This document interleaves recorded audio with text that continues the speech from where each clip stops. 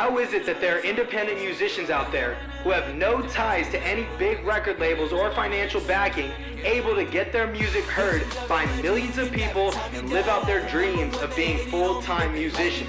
That's the question, and on this podcast, we will discover the answers together. I'm Leezy the Gifted, and this is the Music Mastery Podcast. What's going on, everybody? You're tuned into another episode of the Music Mastery Podcast with your host, Leezy the Gifted. A little bit of background on me and what I do on this podcast. So I have been doing music for about 10 years now. I'm a rapper, music producer, and this podcast is basically documenting my journey as an independent musician. The goal is to do a brand new episode every single day for 366 days in a row. I think we're on 170 or 171. Actually, I think this is episode 171. Pretty cool. So we're doing good. We're on track to keep it going. So today I wanted to just talk to you and kind of reflect more on just being self-sufficient.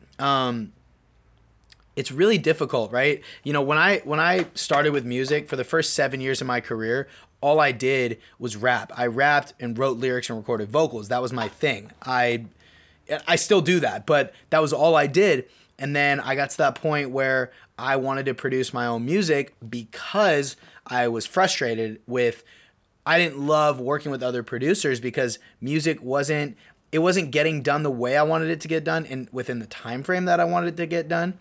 So, and I got to the point where I just didn't have the budget to continue to pay for beats, mixing and mastering. And so I started producing my own music, and I've been doing that for the past few years. And it's interesting because when I started producing music, obviously my focus was, how do I get my music to actually sound good? And of course, I still am working every single day to make my music sound as good as it can. But once I got to that point where I was like, all right, you know, songs are pretty good. I kind of have a handle on the whole producing side of things. I was like, what's that next step of self-sufficiency? And so I dove into like digital marketing. So I'm like really into like Facebook ads, funnel building and email marketing and just building a business online. I love that stuff. And I realized that, you know, I was on the phone with somebody last night, and I was on the phone with an artist last night, and they were like they were talking about, you know, how dedicated they are to music. And they're like, but I just need to get the sales thing down because, you know, there's artists out there who I feel like their music's not as good as my music, but they're just really good at selling. And I said to him, you know, it's not really that they're good at selling. It's that they are signed to a record label that's putting hundreds of thousands of dollars into them. So the tough part about where we're at as independent musicians is that I know I've gone through this, and I'm sure you have too, where we'll put everything into a song, our heart and our soul and everything. We put it out and it gets like no plays and nothing. And then we hear songs that are on the radio and we're thinking, or not even just songs on the radio, just songs from a famous artist. And we're like, damn, I feel like I make better music than this person. And so why is it? And then you just tack it up to, well, it must just be marketing. It's like, well, it's not just marketing. It's the fact that they have a machine behind them putting hundreds of thousands of dollars into the marketing and into everything else, where, you know, you got to think, for us independent musicians, we literally have to not only make our music, but we also have to market ourselves, and we have to learn how to do all of those different types of marketing things. So I know for me, when I go into the studio, it's tough. Like, I've let this go now, but I used to go into the studio and think about the marketing, and it would bleed into the studio and it would ruin my music because I would think, man, what does this matter? Why am I making songs right now? What's the point of making music? It's not going to go anywhere because I don't know how to do the marketing. So that messed me up. So you have to realize that these big artists who you think are good at marketing or good at selling, or they've got the marketing down, all they have to do is go into the studio and worry about being an artist. They don't even have to produce. They don't have to make the beat or mix and master. And they don't have to worry about marketing. They have a whole team of people. They don't have to worry about managing themselves. They don't worry about organizing collaborations. They don't do their social media. All they do is they have a professional photographer. Maybe the photographer sends them a pic and then they post it. It's like they don't have to think about a long caption, about hashtags, about growth. They don't have to think about all those different types of things.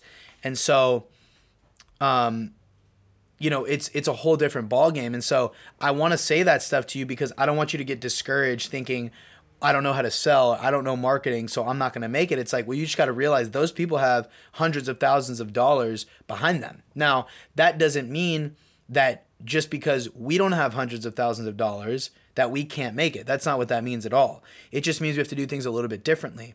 And in fact, I would even argue that you're actually more valuable. And I'm going to tell you why. You're more valuable because you're going to work so hard at being self-sufficient. You're going to learn how to produce. You're going to learn how to market. You're going to learn email, Facebook ads, funnels, creative marketing ideas, branding, stuff like that, all basically by yourself. And eventually, if a record deal comes your way, you have more leverage, right? You have more on the table, right? Especially if you own your masters. And record labels are going to look at that and be like, okay, this person has more to offer us than usual. I'm not 100% opposed to a record deal. I'm very, very, very open to just hearing what they have to say. I've not heard very good things about how they treat, newcomers. But the point of what I'm saying is you never know what can happen, right? You always want to create that leverage, right? And so if you think about this, let's say you get into the room with a record label and they want to sign you to a deal and you say no because the deal literally isn't as good as what you're currently doing for yourself. That's a great problem to have, right? Let's say a record label, realistically, they'll offer you 50 grand, maybe 70 grand, 100 grand, 150 grand, and, to own certain parts of your music, right? To own like a large percentage of the masters of your music. You look at that and go, well, I'm actually doing better without that deal. Like that deal would be worse off for me than it would be if I just stayed indie. That's a good problem to have, right? Now, I'm sure a lot of you might be at the point right now where you're not at that point, where that would be worse. That might be really good for you right now. So you need to get to that point where you're like, no, I would turn a deal down, right? Be real with yourself. If someone came along and said, I want to give you 100 grand to be an artist, what would you say? You'd probably say yes, but you got to read the fine line, the fine details. What if they say 100 grand for 80% ownership, right? 100 grand for 80% ownership of your music. That would mean that they own 80% of your music. So that's why it's so important to be self-sufficient, because then not only can you say no to that deal, but you can actually build your team yourself. I'm in that process of, I'm doing so much by myself. And what's tough about doing things by yourself is you have to say no to things. Like I have to say no to doing certain things. I can't do everything. Where I'm at right now, I'm just going to be very transparent. Where I'm at now, if you've been following me the past couple weeks or months, I've been talking about how I'm not putting out music as much, right? Where I'm more at this point of the entrepreneurship part of it. And the reason is because I don't have a marketing plan in place for my music, but that's not the only reason. The other reason is I'm not looking to fully build my own marketing plan for my songs because it's not going to get me paid right away. I'm working on getting paid right now. I want to earn an income. I'm very passionate about entrepreneurship, and I've realized that there is a space for me in music as an entrepreneur, not just as an artist. So I'm working more on that. I'm working way more on how do I earn money as a music entrepreneur rather than a music artist, right? And then once I get that money part figured out where I can live on my own, where I can, fund my life, that's when I will work on, okay, let's hire out and outsource for the marketing plan. Because in my head, I kind of have a marketing plan in my head, and I've written it down a few times, but I can't, with everything I have going on, it's just too hard to execute. And it's really just not everything going on. It's my priorities. That's really more of what it is. Priority wise, I care so much more about earning money right now, to be honest. I'm still making music every day. I'm actually more obsessed with making songs now than I've ever been. But in terms of putting them out, I just don't feel the need to do that because I have the podcast I do every day. We've got YouTube videos we're putting out. I don't know why I keep saying we with that. I'm putting them out. I got YouTube videos I'm putting out where, I keep saying we. I'm starting to do artist coaching and producer coaching. So that's the stuff that I'm way more focused on because it's actually earning me money. Music isn't going to earn me money yet. So, you know, it's just I'm just in a different part of my life, different part of my career. But the idea, we're bringing it back around to the idea of just being self-sufficient. And self-sufficiency for me started with producing music. But that started the good habit of being self-sufficient in other areas of my music career, right? You know, I needed to build a sales funnel for selling beats online. I didn't have the money to pay somebody to do it, so I did it. I learned how to do it, right? Same with email marketing. It's too expensive to pay, you know, an email copywriter. It's way too expensive. So I had to do it myself, right? I have to learn copywriting myself. Same with Facebook ads. So I had to be self-sufficient, but I had already gotten those habits from, all right, I don't want to keep paying people for beats. I got to learn how to do it myself. And I don't want to keep paying people for mixing and mastering. I had to do that myself, so I learned.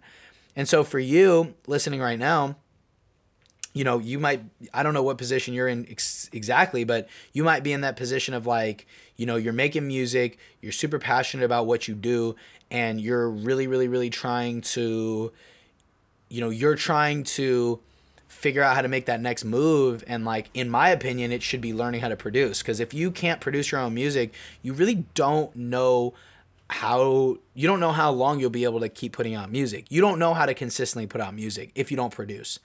Now, if you have a homie who is just like a really, really good friend of yours that just does all your music for you, you might think you're in the right spot. You might be like, well, yeah, I just have my friend who makes all my beats and does my mixing mastering. First off, they're probably not your best option. And they might not be the best at mixing and mastering. Like, you probably could learn how to mix and master better than them. The other thing too is, what if they have stuff come up in their life? Like, what if they have family stuff? When you want to get to the studio, it's a Friday night or a Saturday night, and you're like, damn, I'm trying to get in the studio. You text your homie, oh, no, my bad, bro, I got family shit. Or, oh, I really can't this week, bro. I'm going out of town with my girlfriend, or blah, blah, blah, blah. It's like, okay, well, how are you supposed to get your music out there? Because if you keep depending on other people, you're really not going to get as far along in your music career. It's just not going to work out for you. So, you know, if I were you, I think that first step would be learning how to produce your own music. And if you're interested in learning how to produce your own music, you should click the link in the description of this podcast and book a 15-minute call with me, because I actually have something going on right now, where you might be interested in joining. So I would book that 15-minute call and get in touch with me and just let me know that you're trying to learn how to produce your own music. But also, if you're more on the side of like, I just want to learn the marketing stuff right now, I have my music on lock, I'm trying to learn marketing, how to brand myself, how to gain a fan base, you can also book that 15-minute call to talk to me about that as well. Either way. All right. So if you enjoyed this episode, leave a rating and leave a review and subscribe to the podcast. It would really mean a lot. And share this with a friend, okay? Sharing these podcasts with your friends and your group is really going to help this podcast grow, and it would really mean a lot to me, all right? So thank you so much for listening, and I will talk to you again tomorrow. Peace. Yeah. I won't let you do me wrong. Put everything in there.